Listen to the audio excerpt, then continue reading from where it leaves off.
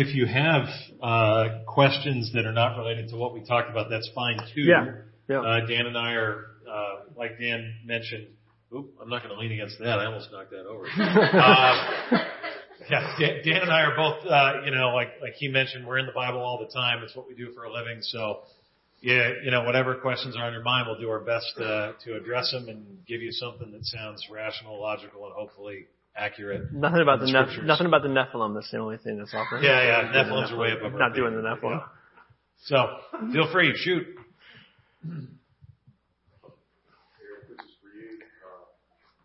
Spent 2 days in downtown and having myself enough to eternity. You're not the first to say that. Yes.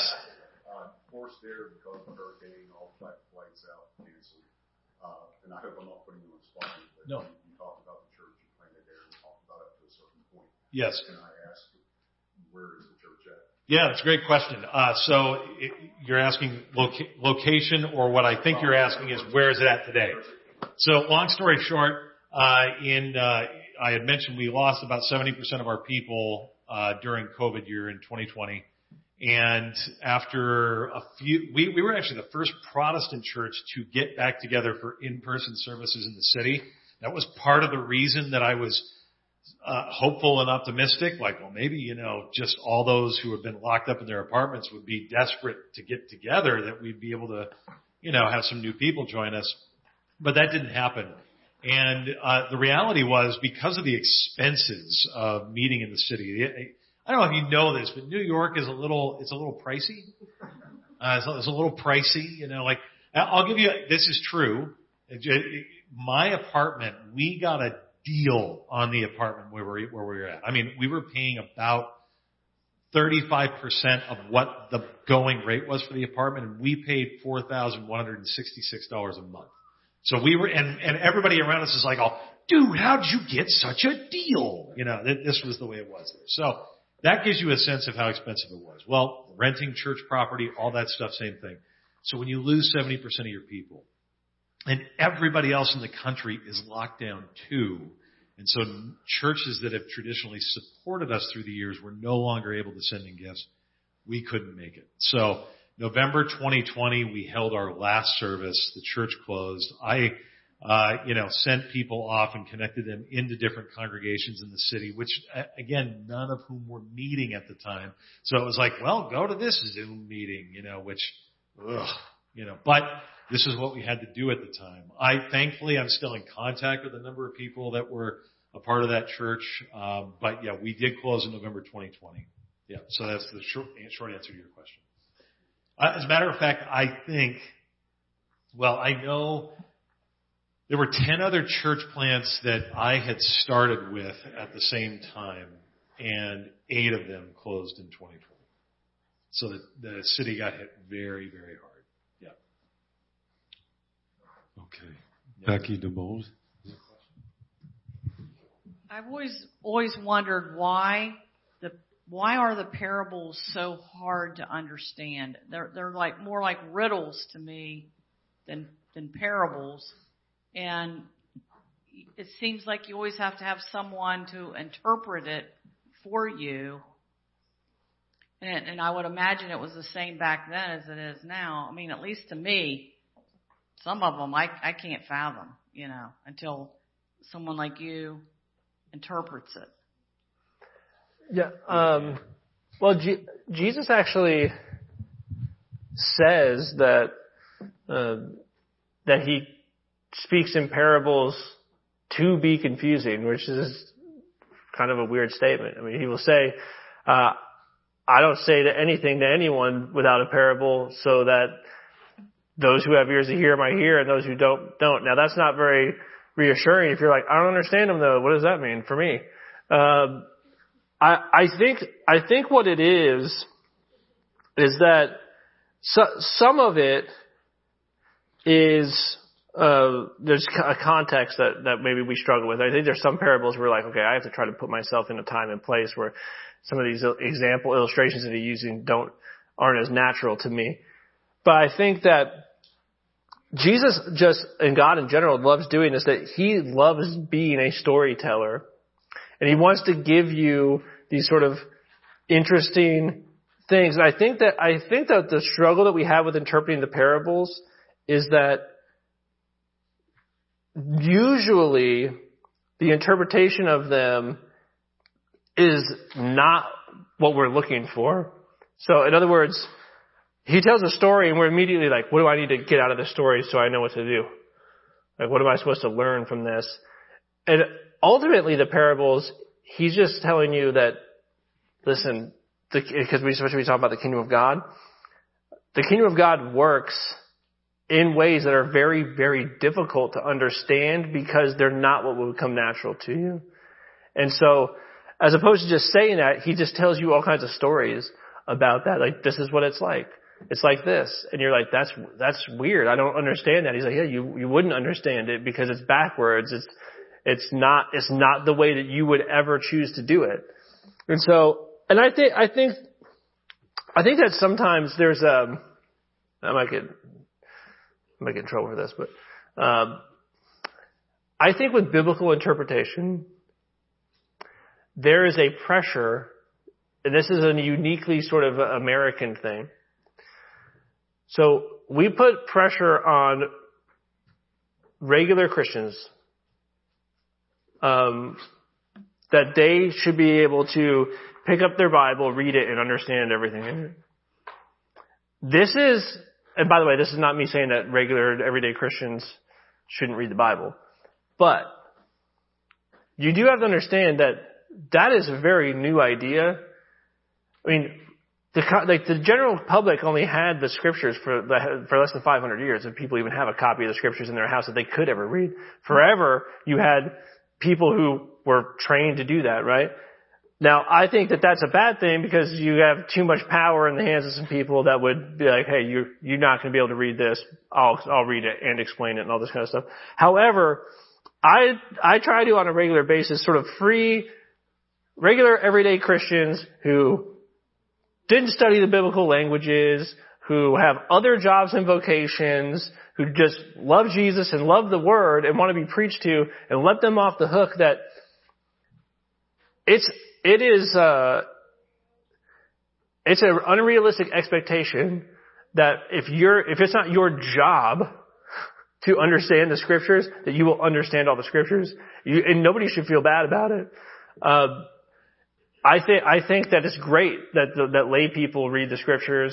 I think you should. I think that having devotions and all that stuff is great.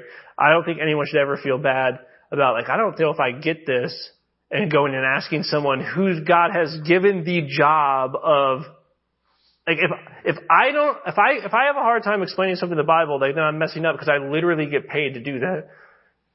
I know that sounds weird, but it's like your pastor should know the Bible a lot better than you. It's his job. Like, it'd be like, if I hired a plumber to come over and fix something at my house and I know more about plumbing than him, like there's an issue here. Like, why do you not know about plumbing, dude? Like, you're a plumber. I'm not a plumber. How do I know more than you? So that's part of it too, is that I think that read the scriptures and stuff, but lay people I don't think should beat themselves up and feel like they should have all this Bible knowledge. And also, it's not true that the Bible is super simple to understand in all its parts. It's not. It takes years and years and years of study. And I mean, I'm sure Tony would agree with this too. Like, I still am, and I'm not old, but I'm older than I look. I'm in my 40s, guys. But it's taken a lot of study, and a lot of work to get to the point where I feel comfortable doing podcasts about the Bible and that sort of stuff. And I'm still, I mean, I don't know if you guys know this, so Eric and I host a podcast every week called 30 Minutes in the New Testament. We just go through the Bible, and we're going to work all the way through the New Testament. And I do another podcast where I work all the way through the Old Testament. And sometime in the next 7 years, I'll have commented on the entire Bible. And every episode that I do that, I am figuring more new things out. And I've spent a lot of time in the scriptures. And I still have there's still passages that I'm like, I don't have a definitive take on that particular passage. I'm still working that one out. And it's my job to know how to do that. So that's another thing too, is I don't think, you should feel too bad if you're like, that's difficult and someone had to explain it to me. I think that's most people. Well, the disciples spent all this time with Jesus, like literally in the flesh with him, and they would hear him speak the parables and say the exact same thing, like, what are you talking about? Yeah, they just stopped asking him at some point. They were just like, don't ask him again. Yeah, exactly. Yeah.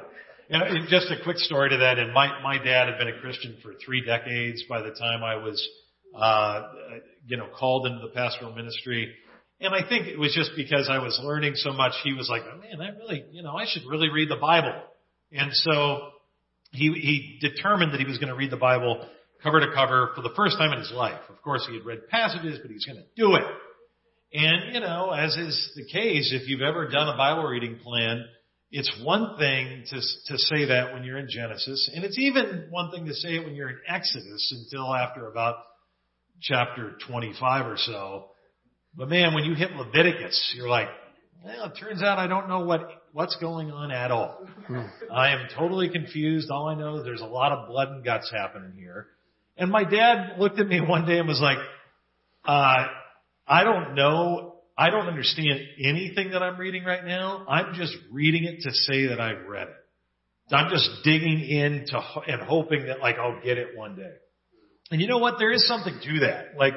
There's something to kind of sticking to it and reading it, and over time, God does bring more and more insight through just being in the Word. And that certainly happened with my father, but it didn't happen overnight. It happened over many years. So the parables will be like that too, And that's partly why we wrote the book, was to hopefully get some help there. Terry Morgan. I'd just like to share maybe a comment, throw something out there to see what you think about. I think it's possible that part of the reason Jesus spoke in mysteries and parables was to conceal. It was so that it wasn't understood, so that he could be crucified, because that's why he was here, to die for our sins. And you might make the argument that if he had been understood by the people, they wouldn't have crucified him. But then you could turn that around and say that even if we had understood who he was, we still would have crucified him, because we didn't want, because again, we want to be in control, and we don't want that gift of grace necessarily. We want to earn it. I think there's some of that. I think that the Pharisees don't get the parables at all. And I think I think Jesus loved poking the Pharisees and confusing them. So he did a lot of that. Ultimately, what gets Jesus killed, is when he comes out and says he's the Son of God, right? And when he claims to be the Messiah, then it's all over. And Jesus is on a mission to get himself killed. And you see him do it in stages where he'll get a little closer and closer. Now sometimes he'll be like, hey, don't tell anyone that. It's not time. But when it is time, he just comes out and says it, and he knows that's what's going to get him killed. Because you are right. That's not the Messiah that anybody wanted. They looked at him and said, listen, we need a political revolution here, and you're not cooperating with that dream. Because Jesus is completely disinterested in having any political power. And they're like, how are we going to have a king like David? I mean, I already talked about this. If you're not going to get involved here, are we going to raise an army? Are we going to overthrow? And Jesus over there just give to Caesar what's Caesar's. And they're like, what? No, that's not what we want. He's just pay taxes, and that's not what anyone wants to hear, right? And so nobody wants to hear. No, but I don't want to hear it. No. I don't want to hear it. I've got to hear it very soon. That's right. So I think you are right, though, that, and Jesus says that, he does have them concealed on purpose. And you would notice that the same thing, Eric did the same thing I do, and we do a lot of this in the book too. I think if you just isolate the parables, I don't know if you can understand them, because everything that we were talking about other passages of scripture, we're bringing doctrines into them. I think if you there's a treasure in a field, and then you just take that as a little Aesop's fable or something like that, there's no way to pull all that out of it. What you have to have is the totality of scripture, and then say, what is Jesus saying in this parable based on what I know the other scriptures say? And so Scripture starts interpreting Scripture. And so if Jesus is just there on the, out in the Galilee or whatever and says that, yeah, you're going to be like, what does that mean? Because you don't have Paul over here saying like you were bought with a price and you can't connect these dots because those dots aren't there to connect yet. Something you alluded to in your talk, Dan, that I just want to reemphasize too, that might cloud our understanding of the parables or any other part of Scripture, is we tend to go to Scripture with a me-centered starting point, which is, what is this saying about me? What is this saying I need to do? And we need to back up and go, what is this telling us about God? He's the primary subject of the book.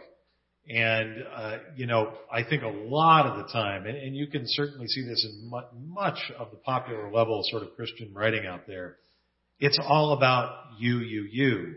But that's not the point of the book. The main character is Jesus Christ himself. And so we ought to be going to the Scriptures, whether it be the parables or anything else, saying, what is this telling me about God? And then what is God then telling me about me? Like, it's not that you're entirely irrelevant, but you're not the main character. And we just too often want to believe that we're the main character in any sort of movie that we have playing in our mind or story that we read, and we're not. And so that is helpful too. Well, you always allegorize stories, and you are always put yourself in a playing a part that you don't play. This is always the case. So you've heard, David and Goliath is like the classic one, but if somebody will preach a sermon on David and Goliath, and they'll be like, now what's the Goliath in your life? It's, it's your marriage, it's debt, it's whatever it is. And one of the 5 smooth stones. Yeah, you got to get some 5 smooth stones of something, and we're going to and that's just not what that's not what that story's about. And if you were going to allegorize it, because God is a storyteller, and He's telling you a story, like what is actually going on there is that you're the scared Israelites who are going to be destroyed by the Goliath of sin, death, and the devil, and you need David to come and fight for you and kill that thing. Like Jesus is always David. He is literally the son of David. And so you never get to be David. You never get to be David. And the only story that you get to be David in is when he's like, when he's like with some other dude's wife or whatever, that you can be David in that story. But all of the ones that you would like to be David in, you don't get to be David in those stories. Those are all Jesus. And so, time and time again, we are not the hero. We're the one that needs saving. We're the sinner. If you're going to allegorize text, that's what it is. And it's hard to get over like reading the Scriptures that way, because you'll be like, I just want to be like Gideon, and you're like, well, too bad. Jesus gets to be like Gideon. You got to be like this schlep over here. Like that's how it goes.